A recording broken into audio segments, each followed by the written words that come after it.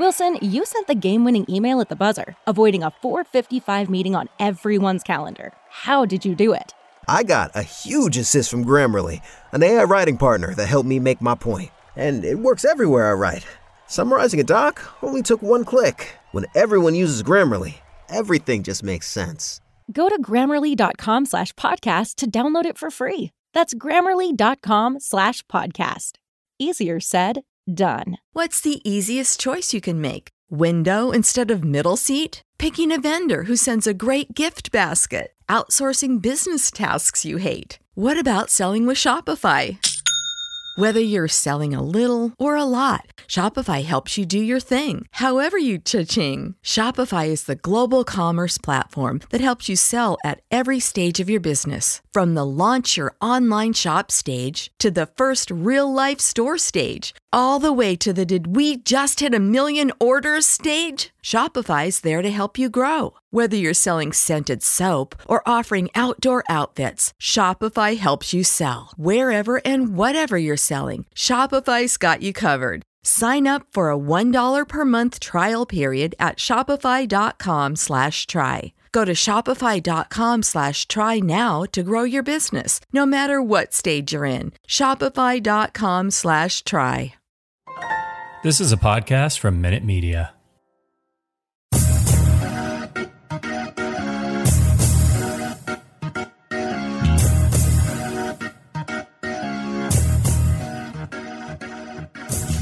Hello and welcome to the Over and Back podcast. I am Jason, and with me as usual is Rich. Hello, Rich. Hello. So we are talking about perhaps the most amazing feat in pro basketball history. It is Wilt Chamberlain's 100-point game, its 60th anniversary, March 2nd, 1962, 60 years since its accomplishment. And joining us, author Gary Pomerantz. Talked about on the show previously, written some great books, including in 2018, The Last Pass, Cousy, Russell, the Celtics, and What Matters in the End. But more importantly today, a great book in 2005, Wilt 1962, The Night of 100 Points and the Dawn of a New Era. And Gary's here to talk to us about some of the really interesting facts about one of the most amazing nights in pro basketball history. What do you think, Gary, tends to surprise newer fans the most when they learn about Wilt's 100-point game? Well, just that it really happened, I think. You know, this game has been launched into sports mythology. I think some people think that Babe Ruth and Wilt Chamberlain are fictional characters, but they really did live once, and boy, did they entertain us. Wilt's 100-point game is a little bit like, folklore. It's a piece of Americana, like Andy Warhol's soup cans. And when I was a kid growing up in Los Angeles, there was Wilt, all muscled up, playing for the Lakers, wearing the yellow headband. And I kept hearing that this guy had scored 100 points in a game. And I would look at him.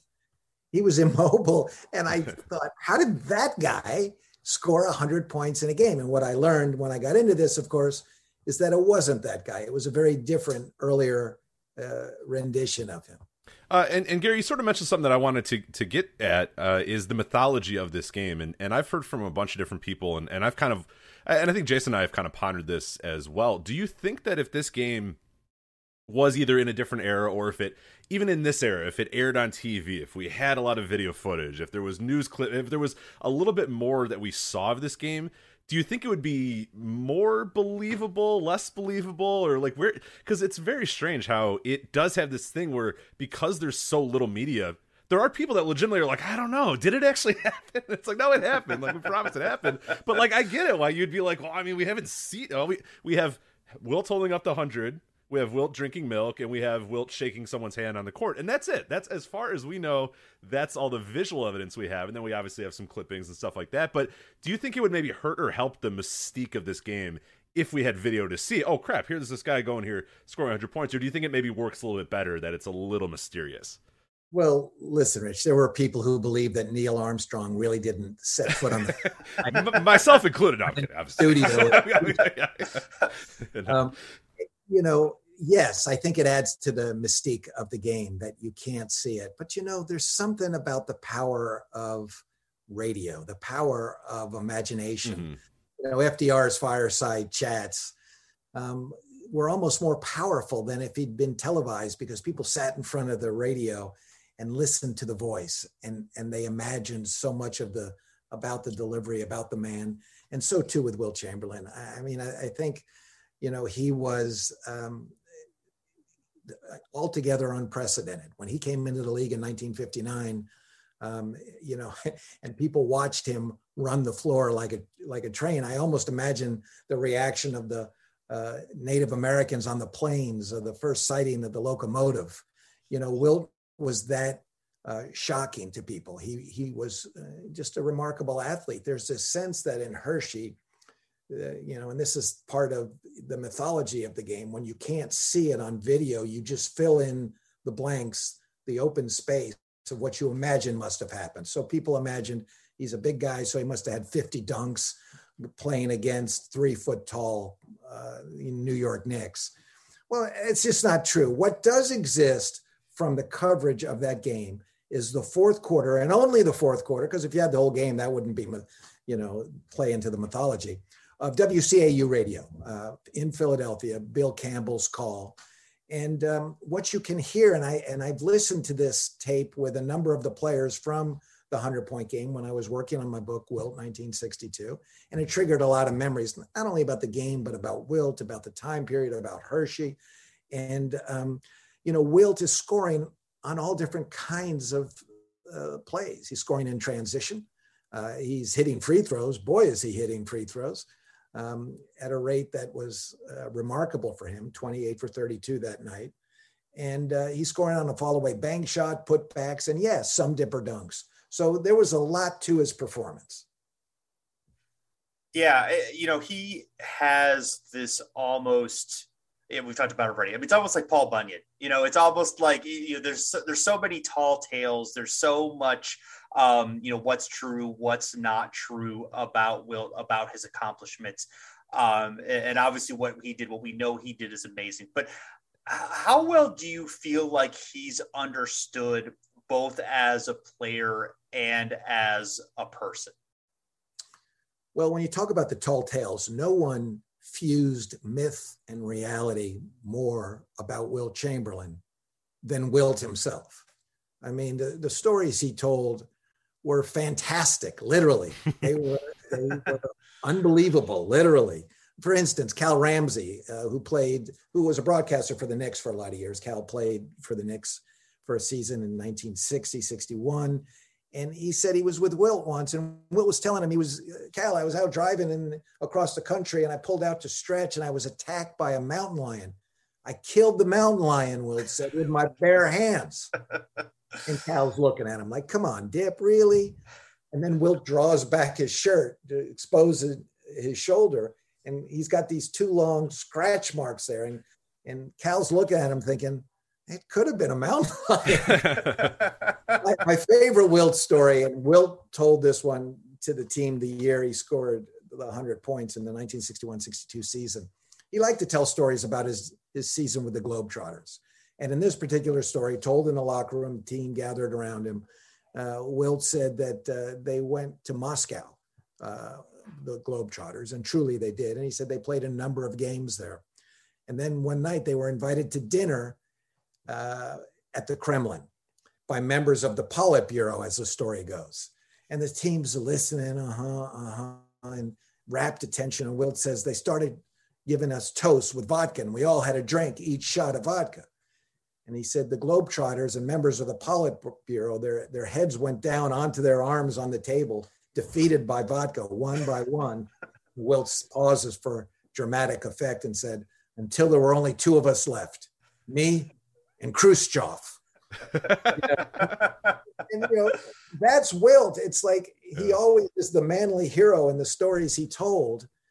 And in this case, he replaces the United States and will fight the Cold War himself.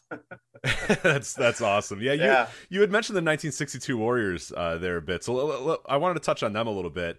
Do you think, and you've obviously spoken to members of that team and people that were around that team, Did you get a sense from anybody that, or sort of like, what were the dynamics of that team in a lot of ways? Because it's obviously the strategy of that team is give Wilt the ball as much as he needs and as much as he wants, and let him just score, and he'll basically do everything for us, and we'll see what happens. And we saw in later years with Wilt where different coaches would take different methods with Wilt, and some of those a little bit more successful than others. But largely the Lakers saying, hey, look, become more of a defensive guy, become more of a rebounder guy, let everybody else kind of move around you. Let, other coaches saying, hey, become more of a pass-friendly guy.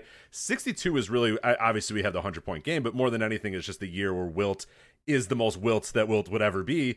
And did you get a sense from anybody that you spoke to that there was some uneasiness about that? Or was the team basically like, hey, look, give Wilt the ball because it's Wilt. Like, why would you even try to not have him have the ball every single time? Even though they weren't like as successful as a team as you would say, like, yeah, what were the dynamics surrounding that team? And did anybody really care that Wilt was scoring pretty much every time he touched the ball? Well, they finished 49-31, second place, right. So 11 games behind Bill Russell and Red Auerbach in the Boston Celtics.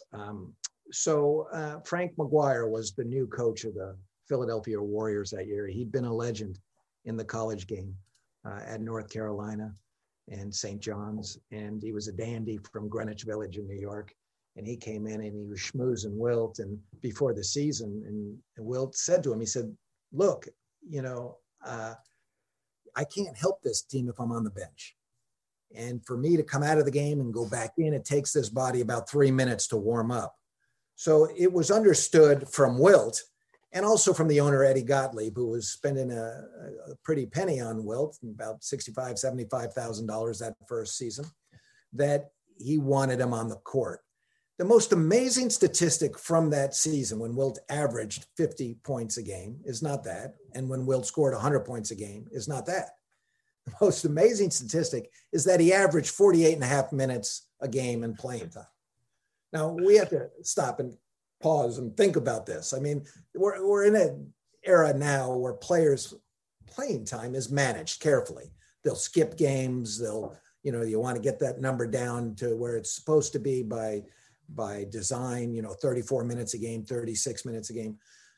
Not with Wilt. There were 3 overtime games. Wilt was never taken out of the game that season, 80-game season, by Frank Ramsey. He only missed 8 minutes and 33 seconds of that game because he was thrown out by the referee, Norm Drucker, for calling the mother of referee Earl Strom some unkind names.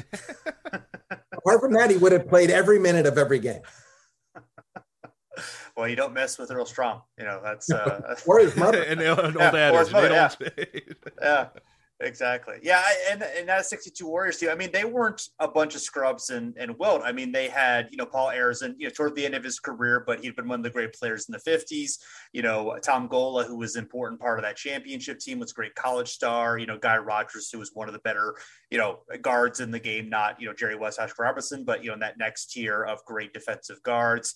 Al Attles, who was a great role player. And of course, later, famous coach and Warrior for life. And Thomas Sherry, young kind of budding star, real good rebounder. So, they had some pretty strong contributors around. It wasn't just, it wasn't absolutely 100% you would say, oh yeah, just give it to Wilt because no one else can do anything. A lot of guys could do stuff. And, like you said, they were 11 games behind the Celtics. They, come very close. They're 2 points, 2-point loss in game 7 in Boston away from going to the finals. And maybe, thinking like, hey, maybe just give the ball to Wilt and let him score, 50 points a game. Strategy is going to work. They came very close to, succeeding, which, no team had been able to do, before that since the Russell era and, knocking them off the pedestal. All true. And, one thing to remember here is that, you mentioned Paul Arizin, Tom Gola, Guy Rogers. These are Philadelphia guys.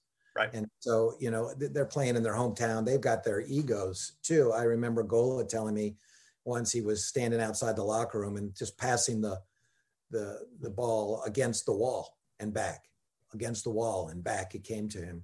And somebody said, what are you doing? He said, I'm practicing our offense. I pass it to Wilt and I just stand there. These guys had egos. These were real players, real men. Sure. They had contracts to negotiate for the next season and they needed their numbers. And this is one of the things that is little considered about the 100-point game, that for a guy to score 100 in a game, he's got to have an ego, because you're not going to score 100 without an ego. You need you not only have to want to do it. You have to, on a deeper level, need to do it. And that's really important to think about. But number two, your teammates have to be willing accomplices. They have to go along with it. And Wilt's numbers were astronomical all season. He scored 43 times. He surpassed 50 points in a game, 43 times that season. And it was prophesied that if the planets aligned, that one night, this guy was going to score 100 points. Yeah, and he obviously, and you mentioned that for people that don't know, his shot attempts by quarter. He started the first quarter, he had 14 shot attempts, then 12, then 16, and then in the fourth, when everybody kind of realized, wait a minute, we got something going here, he did get that up to 21 shots in that fourth quarter. And I guess, where in your mind does this rank in terms of unbreakable sports records? Like, this feels, I mean, yeah, obviously we had the Kobe 81. We've had some guys get close, and by close I mean like 30 points away, some 70-point games or whatever. I mean, this seems like, for the multitude of reasons, like you said, you need to have a guy with a big ego, you need to have a team that's willing accomplices, you need to have a lot of things to happen. I mean, this feels like this is right up there with one of the most unbreakable sports records of all time. It just feels like so many things would have to go in a certain way for this to happen. Do you agree, or where do you think this ranks among unbreakable sports records? Way up there. I think the way the NBA is trending now, you got to think that the 48 and a half minutes per game. Certainly. Yeah, that seems like a tough one for sure. It's going to be, the league leader is going to be at about 15 minutes a game one day. DiMaggio's 56-game hitting streak in baseball strikes me as a big Everest to climb as well. If the question is always, can 100 points in a game happen again in the NBA? Right. And my response is, it happened once. So sure, it could happen again. What would it take? Well, I think it's going to take a big man who can shoot threes and free throws. Say a Kevin Durant model player. Then you just get into a shooter's night. Kobe had a shooter's night against Toronto in 2006, and he finished with 81 points. So there's that, but the teammates have to go along with it, and not all teammates want to go along with it. Mm-hmm. Wilt was not loved by his teammates. We have to remember this. A lot of people think about the 100-point game as a carnival show. And I suppose in a sense it was. I mean, Dave Zinkoff, the PA announcer, was raffling off cigars and salamis at halftime. Okay, so you do that in a carnival, I guess. But this was a game with real meaning. This was a game of symbolic meaning. And by that, I mean, Wilt's 100-point game symbolically shattered the racial quotas that existed in the league, that limited the opportunities for Black players to initially 1 or 2 per team, then 3 or 4. And from this point forward, the NBA would be a white man's enclave no more. You see, nothing happens in a vacuum then or now. And you think about 1962, I mean, to put it on a historical timeline, 10 days before this game, John Glenn blasted into orbit. On the night of this game, Kennedy was literally speaking in the Oval Office, scaring away Khrushchev, or trying to, with language about nuclear arms. So you have the Dr. King's civil rights movement in full flight.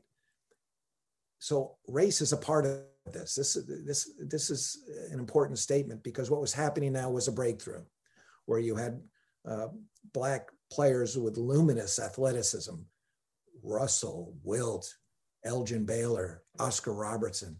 These were dynamic players. They were taking the game, a horizontal game vertical above the rim and making it theirs. And there was going to be no turning back. This game was taken off with a faster metabolism. Yeah, and that's obviously an excellent point, and just kind of really how he and that generation of players really shaped the culture of the league and paved the way for it to grow and expand and really become a major league sport, in the 60s and the 70s. Obviously it was still way behind baseball and football, kind of took Magic and Bird to get it where, people saw it on that level playing field, but they, that generation really pushed to change the culture of the league, to change the focus and understanding of maybe what made the great players great, to push the boundaries of scoring. I mean, those guys started to score at a rate that no one else did. And some of that obviously was the pace. I mean, this is to a degree, the equivalent of the NBA's juice ball era with just the amount of scoring that was, happening with the number of 50-point games that year. But it really speaks to just how much, he really just completely, he and that other generation together, where would you say that Wilt's influence is felt the most in today's game? It's an interesting question. I think in fitness, for sure.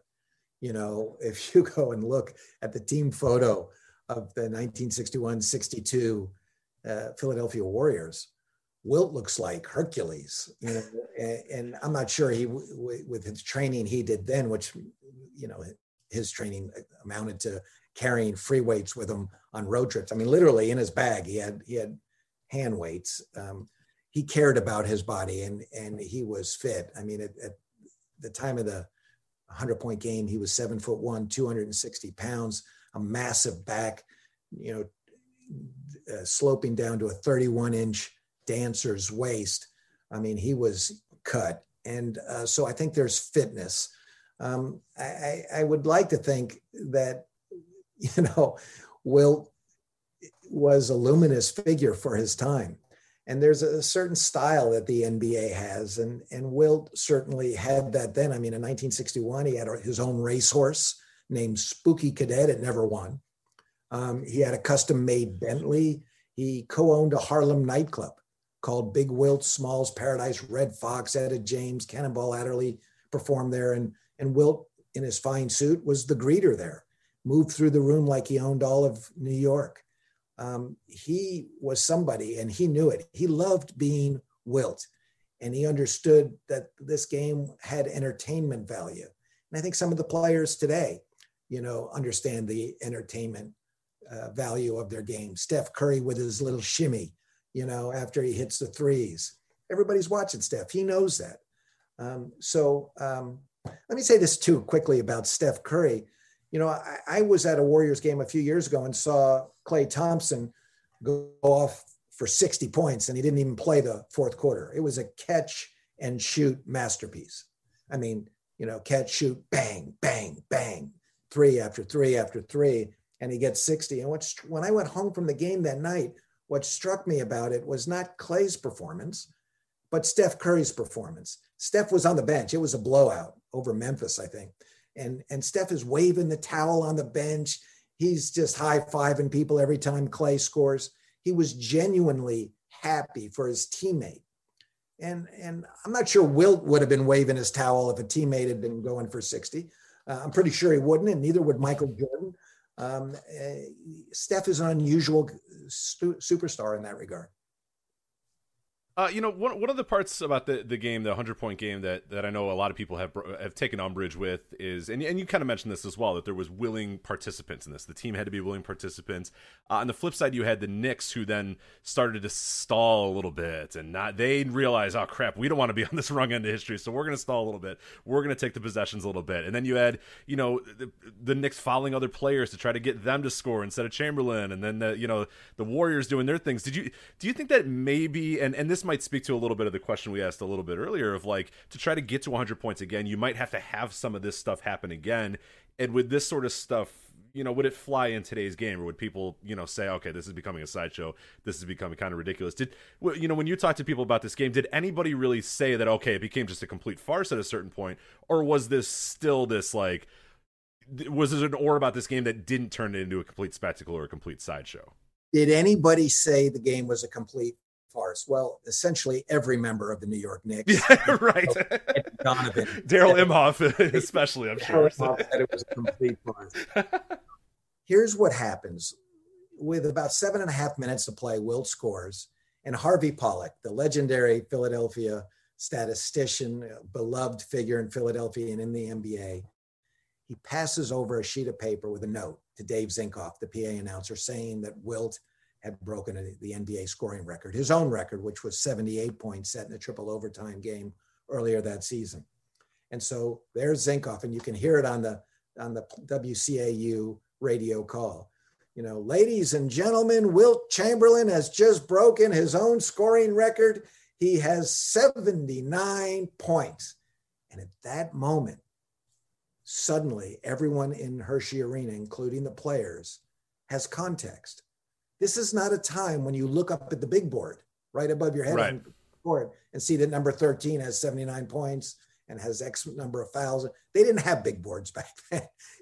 They just had a little metallic board that was really for hockey, the Hershey Bears hockey team up there. So they were lucky if they had the score right, let alone, the number of points players had. So now everything intensifies. For the Warriors, the curiosity. Can the big fella actually do this? And for the Knicks, just this intense feeling of dread that if this guy goes for 100, people are going to be talking about it on podcasts 60 years later. So I have a little bit of an offbeat question. So I don't think that there's any question that this is the most famous sporting event, or probably the most famous event to have ever occurred in Hershey, Pennsylvania. What would you say is number 2? Ooh, that's a hard one. I think Jason and I have an answer. It would have to be something before the television age. I mean, I mentioned the Babe Ruth's called shot in the 32 World Series. Sure. The people who were there saw it, but it wasn't televised, and so maybe that I'd have to give that some thought. Okay, hard one. But if it happened today, I mean, people in the arena would be tweeting and tweeting and tweeting. Sure.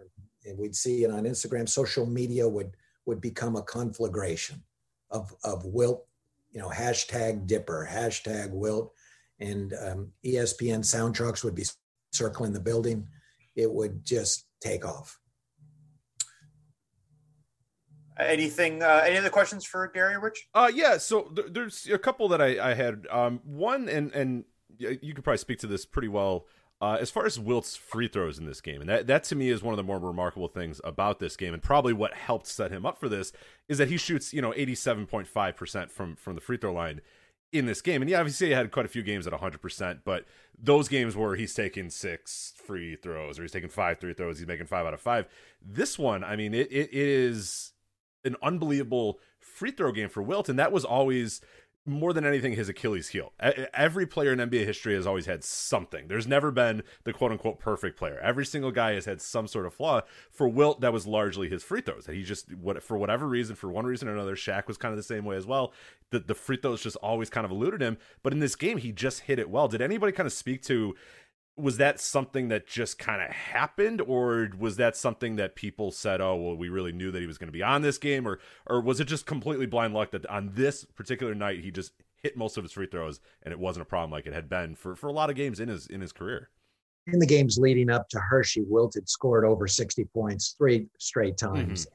And 5 days before Hershey, he had played against the Knicks and scored 28 points in the fourth quarter alone. So free throw shooting, Wilt later in his career said he was going to fight Muhammad Ali. And his father said to him, he said, Wilt, wouldn't you be better practicing your free throws? And I think he would have been better practicing his free throw. In working on this book, I spent a lot of time in Hershey, and I loved my time in Milton Hershey's utopian company town. It was a fascinating place to study and just walk the streets. That this game was played in Hershey is sort of unbelievable, but the circus used to come to the Hershey Arena several times a year. And one of the kids, and now a 70-year-old plus Hershey resident, told me that he and his buddies used to take the springboards that the clowns used in the circus, and they had pushed the baskets to the sides of Hershey Arena inside, so the circus could do its thing. And so these kids would take the springboards and put them in front of the baskets, and they would take running jumps and hit the springboard and go up, basketball in hand. They brought a basketball and dunk in the basket. Well, it's a long way down for them when you're 14 years old. So they held onto the rims, and the rims were wobbling a little bit, wobbling, and then they let themselves down and dropped cat-like to the floor. Those rims were very forgiving. Yeah, I'm sure. You hear a lot about every roll going in. Wilt shot his free throws underhanded that night. So did Paul Arizin and Guy Rogers that season. And he looked ridiculous doing it. I mean, he's 7'1". He would bend down low. His knees would flare out. He looked like a grown-up trying to sit in a kindergartner's chair. But 28 of 32 go in and close. That's the real miracle of Hershey. After the game, Al Attles, his teammate, told me Wilt was sitting in the locker room looking at the scorebook and shaking his head. And Attles said, "What's the matter, big fella?" And Wilt said, "I can't believe I took 63 shots." Yeah.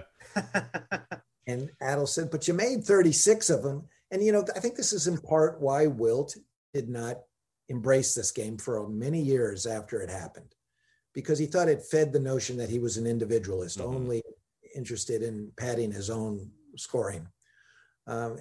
We all know the story about Ted Williams, the baseball star with the Boston Red Sox, saying it was his hope that when people saw him walking down the street, they would point at him and say, "There goes the greatest hitter who ever lived." Well, I think Wilt came to realize in his later years that when he walked down the street, people pointed at him and said, "There goes the guy who scored 100 points in a game." And he began to embrace it more. It was almost like, a father estranged from his son after many years coming back and hugging him. And Wilt embraced the game and he took it in. Many of the stories he told were untrue. They just weren't true. I mean, he talked about, the New York Frank McGuire trying to pump him up before the game by showing him what the New York newspapers had written about him, that they were going to run him ragged. I mean, as I say, he just scored 28 points against them in the fourth quarter. Right. And I looked at it and there was no such stories. I think sometimes it was hard for Wilt to say he didn't remember. He came up with something that made it seem, What, in the immediate aftermath, we've heard a few stories of how kind of Wilt reacted in the immediate aftermath of the game and sort of his trip home and what is your exact recollection of that? Because I've seen a few different ideas here of, he got in a car and drove home, or he was there with the Knicks. Like, what did you find out was the way that he kind of, quote unquote, celebrated this 100-point game? Like, and you sort of alluded to it there too. There was not that much celebration in terms of holding up the 100, drinking the milk, and then that was kind of it. But what sort of happened in the immediate aftermath of this 100-point game? Like, what was the reaction between Wilt and what was the reaction of everybody around him? Well, Wilt has often said he went back on the team bus. He didn't go back on the team bus. He had his attorney Ike Richmond's car and he drove from New York to Hershey. You must remember, Wilt lived in New York, right? And that was not something that went over well with some of the veterans on the team. They didn't really know him. I mean, they only saw him in games and during practices. I had a long talk with Willie Knowles of the Knicks about the aftermath of the game. And I too saw other stories about multiple members of the Knicks going back with Wilt after the game. Willie Knowles was insistent it was just the two of them and that he asked Wilt a lot of questions as Wilt was driving at ridiculously high speed to get back home to his nightclub in Harlem, but he was going to drop Knowles off at his home in New Jersey first. And Knowles told me he asked Wilt a lot of financial questions. He just thought Wilt was a great businessman and he wanted to know about tax shelters and so forth. And he dropped Knowles off and, before Wilt left, he turned off the engine and they just sat there talking. And Knowles said he remembered Wilt saying that this was going to be the night people would remember for him, caring only about himself and scoring 100 points. What to me is significant here is, on the one hand, think about it. You drop 100 points on a guy and then you drive him home. I mean, it's outrageous. Yeah, I don't think the same scenario is going to happen. We mentioned if that ever happens again. I do not think that two current NBA players are going to drive home together and talk about tax shelters after the next 100-point game. They might talk about tax shelters, but they're not going to drive home. Right. There might be a little bit more pomp and circumstance. Right. Go ahead. Sorry. Let me just finish that, and I'm interested to hear what you have to say. I think what really is important here is that it really wasn't so unusual for Wilt to do this, because Black players in the NBA at that time had closer, more meaningful relationships with Black players on other teams than they did with their own white teammates. And Walls later would go to the San Francisco Warriors. The Warriors left Philadelphia after that season, moved to San Francisco, and he and Wilt were teammates. Yeah, and that obviously, as you say, we're still at a point where there's, unofficial quotas. Most NBA teams don't have more than 3 Black players at this point. That's starting to change as we get into the mid 60s. But you're right. I mean, especially in the early days, it was very much, there were those friendships, those good relationships that was the way that you kind of had to be given, or, that Black players had to, rely on each other from other teams because of just the community that they built together, and to be able to, do well in a mostly white league, and obviously in a world that was hostile to them, especially many NBA cities. So, those are really remarkable stories and really remarkable relationships that were forged during those days. And it's, really, Wilt was obviously, incredible player, but and he's not necessarily known, that much for his activism, but just by being who he was, succeeding where he succeeded, really paved the way for, the next generation of, all players, but particularly Black players, to be able to have more room in the game to be themselves, to both as players and as people. Yeah, I think all of that's right. All of that's right. And Bill Russell was a civil rights activist. Bill Russell, led civil rights marches in Boston to Boston Common. Wilt would later call himself the world's tallest Republican. But he was a delegate at the 1968 convention for Nixon. But Wilt was not going to allow racism to in any way diminish him. He imposed his own impressive will. He earned more money than any other NBA player. And by, I think, averaging 50 points a night, he proved his physical superiority night after night, and made a mockery of the league and its racial quotas and any silly notion that his white opponents were the best players in the world. Wilt fought his own freedom struggle by being flagrantly and unapologetically the Dipper. Yeah, and we're on this podcast, we always try to, we've done multiple episodes about Wilt Chamberlain, because I think Jason and I are both kind of fascinated by Wilt in a lot of ways. And I'm glad that your book exists, and I hope more people do take the chance, because the anniversary is coming up, to go and read that book and really learn about Wilt Chamberlain, study Wilt Chamberlain, learn about the man, the player, and all that sort of stuff, because it's so easy, and you see it so often now where a clip of Wilt Chamberlain gets shared and people go, oh, well, he's just doing it against 4-foot white guys or whatever, and it's like, no, I mean, go and look at, this guy is such a great player, and I truly don't think we appreciate him enough in a weird way, and books like yours and podcasts like ours, we try to do what we can to make sure that people appreciate that, yes, he had physical gifts that not many other people had, but he also is a damn good player. There were other guys that were his height. There were other guys that had his ability, his physical attributes as well, that were not Wilt Chamberlain. There's a reason why we still bring up Wilt Chamberlain. There's a reason why still to this day, and we Jason and I, we kind of coined it, that there's always a Wilt stat. Every single time some of the NBA does some ridiculous thing, they go, this guy's the first one since Wilt Chamberlain in 1963 to do this or this. On a yearly basis, there's probably 7 or 8 of these where it's like, yeah, this is the first guy to do this since Wilt Chamberlain. We call it a Wilt stat. We say there's always a Wilt stat. It's just there's always a Wilt stat about this stuff. So I hope that people do take this anniversary to kind of appreciate what he did, and take a chance to read your book, and take a chance to do whatever they can to really appreciate what this guy did and how important he was to the NBA and not just a guy who had physical gifts and could just grab the ball and then dunk it and then walk down the court and whatever against, people act like he's playing against literal children. We're saying like, no, that's not the case at all. There are really, really good basketball players against him.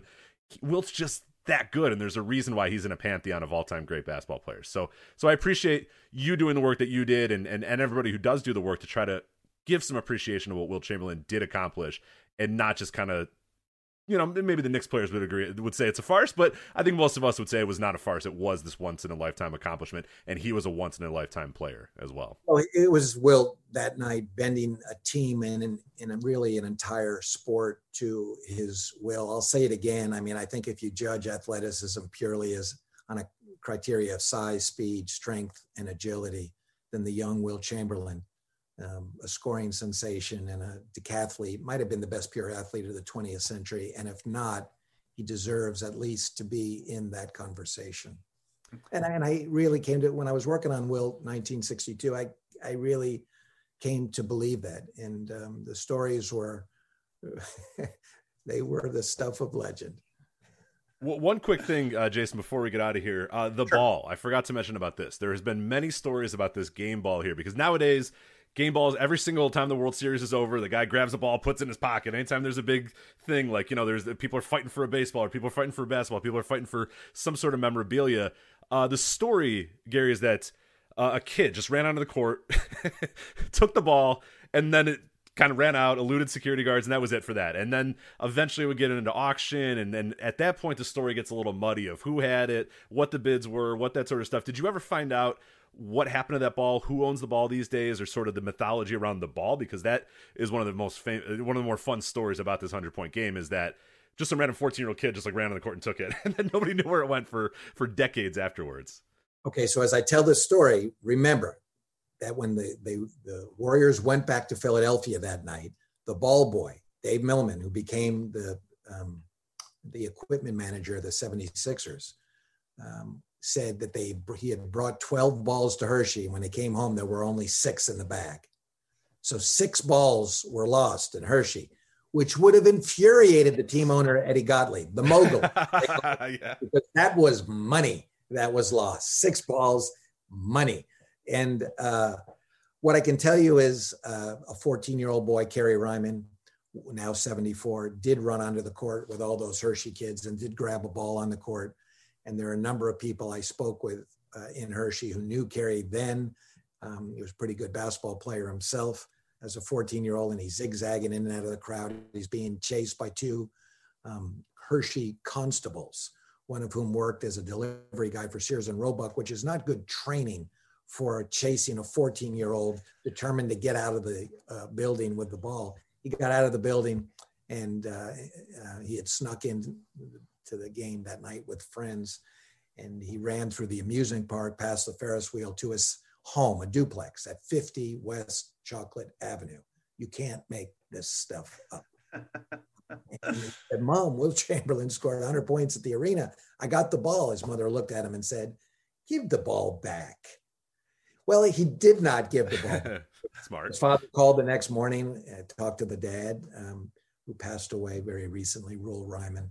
And he said he called over to the Hershey Arena, and they checked with the Warriors, and Wilt in Philadelphia wasn't interested in it. And so Kerry Ryman did what any 14-year-old kid would have done then. He played with that ball over and over and over. And when Wilt died 37 years later, one of Ryman's friends said, "You got to take that ball out of the bag in your closet and sell it, because now's the time." And they sold it, and they got $551,000 in auction at Leland's Auction House in New York. $551,000, maybe proof that crime pays. But what happens is Harvey Pollack, the statistician then and still at the time of this controversy, said, "That's not the ball. We took the ball out of play. We had all the teammates of Wilt sign it. And then Dave Zinkoff used liquid whiteout on one of the panels and said, 'This is the ball Wilt used to score 100 points in the game.' They put that in the window of the Sheraton Hotel so passers-by would see it. Good promotion." Of course, they ended up moving months later to San Francisco. Wilt suggested that the ball he gave to Al Attles. So there's still a story that Attles has the real ball. remember, the ball boy said 6 balls were missing. The ball boy said when he went in and he put the ball in Wilt's bag, which he would have signed by the team players after the game, and came back out because there were still 46 seconds to play. When he came back into the arena, he saw Guy Rogers in celebration throwing up one ball, throwing up another ball, and the balls are disappearing. Like, wait, don't do that. So there you go. The legend of the 100-point ball lives on. Yes. Yeah. That's a great story. And yeah, I want to just say, yeah, your book, Wilt 1962, just a fantastic read, fantastic look at Wilt, fantastic look at, a moment in time, what was going on in 1962, some interesting stuff about Hershey, Pennsylvania, about the world at large. Just wonderful. And you've written also another book more recently about NBA history, The Last Pass, Cousy, Russell, the Celtics, and what matters in the end. And really great look at Bob Cousy's legacy. Cousy, in his elder years, his late 80s at the time. Now he's 93, and kind of wrestling with his legacy as a player and as a person, his relationship with Bill Russell. So you've done some wonderful writing that I know fans of this show, if they haven't had a chance, should definitely dig into. Well, thank you for those kind words, Jason. Nice of you to say. Gary, I think we're just about out of time. So anything else you want to say before we bid adieu? No, just that history matters. History matters. It really tells us how we got here, and whether it's basketball or the history of our families or our nation. And the NBA was a little bit slow to catch on to its past. And I love the fact that you guys are doing a podcast about the history of the game, because it's a rich, revealing history. So go get it. Right. And thank you very much for having me on the show. Thanks so much, Gary. We really appreciate it. All right, you take care. All right. Well, thanks so much for joining us, and thanks everyone for you checking out the show. We appreciate all the great feedback that we get on our shows. You can find us at Facebook and Twitter. Both are at Over and Back NBA. You can go to overandbacknba.com to find all of our previous episodes, including some interesting ones in the past we've done about Wilt Chamberlain, if you really want to dig in addition to checking out Gary's work. And we actually have a lot of really good Wilt episodes, and one of our favorite Wilt episodes, unfortunately, did get lost to a copyright violation or something at one point. Oh, no. We were more loose in the days. When we first started the show, we were like, do whatever, who cares? No one's listening. Then eventually people started listening, and then eventually we got on different podcast networks, and then eventually technology existed to say, hey, you guys can't use copyright music in podcasts. So that show will be up very soon as well. The 100 Facts about Wilt Chamberlain's 100-point game, which was our 100th episode. That is a mysterious missing episode if you go to the archives, but it will be re-uploaded there. But we have a lot of Wilt episodes that you can look at. So just search Wilt on overandbacknba.com, and you'll find all the Wilt you could possibly want, including this interview as well. So yeah, Wilt is one of our favorite topics, and this is the day to definitely celebrate Wilt in all of his glory. Yeah, absolutely. Great stuff. Yeah. Apparently Dancing in the Street, you have to pay for Dancing in the Street. So, okay. We were so loose. I discovered we had Dancing in the Street. And we also had Living on a Prayer for some reason. I don't know why. Bon Jovi was born that day. Oh, that's right. Why. John Bon Jovi. Right. Yes. Okay. Right.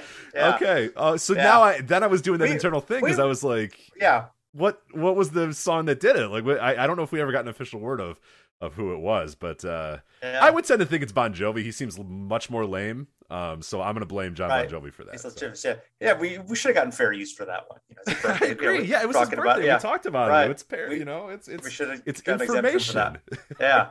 Right, all right. Well, this is the longest spells we've ever done, but good stuff. So follow us on social media. I already mentioned that. Wherever you listen to your podcasts, we're there. If we're not there, tell us and we'll go there. Leave us a rating and a review, because it feeds our ego, and we're really shallow people. So if like Wilt, we have intense egos, and you, our teammates, need to fill our ego. How are we going to get our 100 points on Spotify if you don't feed our egos? Exactly. Right. So there you go. Yes. So yes, thanks everyone for listening, and we'll be back again soon.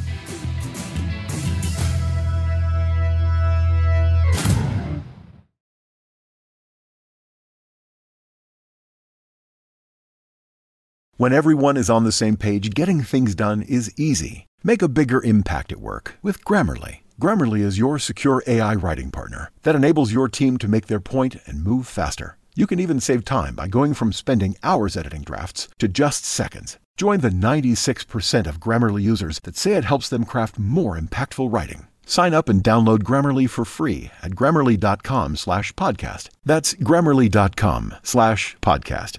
Easier said, done.